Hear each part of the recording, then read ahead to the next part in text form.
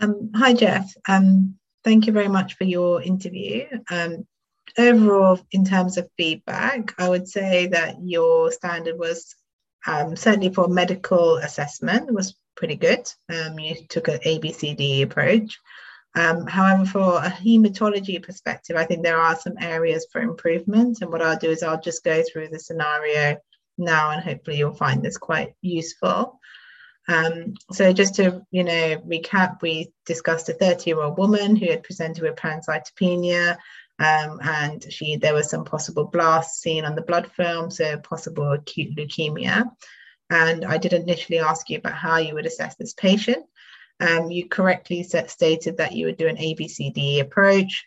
You highlighted the fact that she would have neutropenic sepsis, and importantly, the sepsis 6 bundle, which was great, and the fact that you would use appropriate antibiotics for neutropenic sepsis. In terms of other things you could have done, you could have taken a bit more detailed history about the patient, about her background.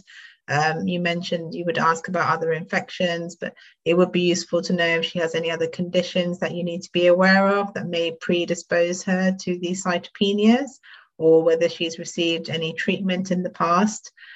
Really important to look through medications for these patients, because these can often be associated with cytopenias. And looking at a family history as well, although it's rare, for bone marrow failure syndrome. So I think that's, that would give you some extra marks as well.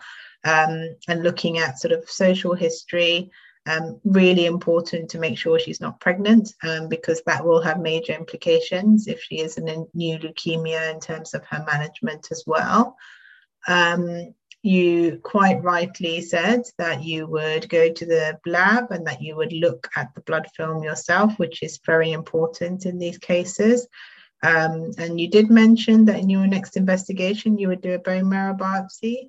I think it's really important not to forget other just very basic tests that we would do in these patients. So we would always check a reticulocyte count, because that will give us an idea. If it's inappropriately low, that would suggest that there's some form of bone marrow failure.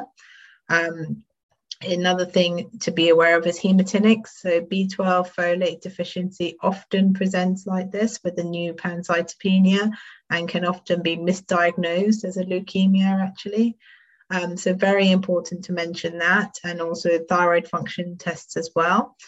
It is useful, you mentioned the kidney and liver profile, but it's also useful to check the LDH, because if this is high, it would suggest a high turnover in terms of the acute leukemia that she's presenting with. And very critically important is the clotting screen. All new patients with leukemia should have a baseline clotting screen, because often they may have a DIC that could predispose them to bleeding. So very important to mention that as well.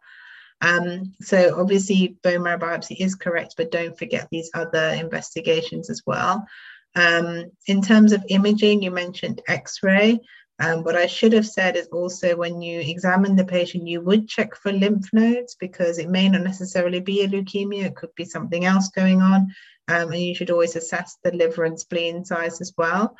And I think it's perfectly appropriate to suggest a CT scan of the whole body to look for any enlarged liver or spleen as well. So that's absolutely fine. Moving on to the next part where we were managing this patient, you very appropriately said that you would give oxygen, fluids, antibiotics. That's absolutely fine. You did mention GCSF. I have to say that this is something we would not offer any patient with acute leukemia.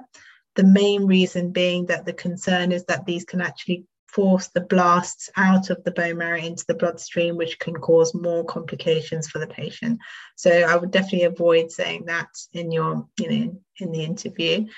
In terms of transfusion, you mentioned a group and screen and that you would transfuse this lady. Really important that you are aware of the transfusion triggers. So normally we would say a hemoglobin above 70 is perfectly fine. In terms of platelets, above 10 if they are well, but if they have a fever, then above 20. So it's good to be aware of these triggers, because, in the interview setting. you appropriately said that you would speak to a consultant, that she's young and she's fit, so you would think about chemotherapy.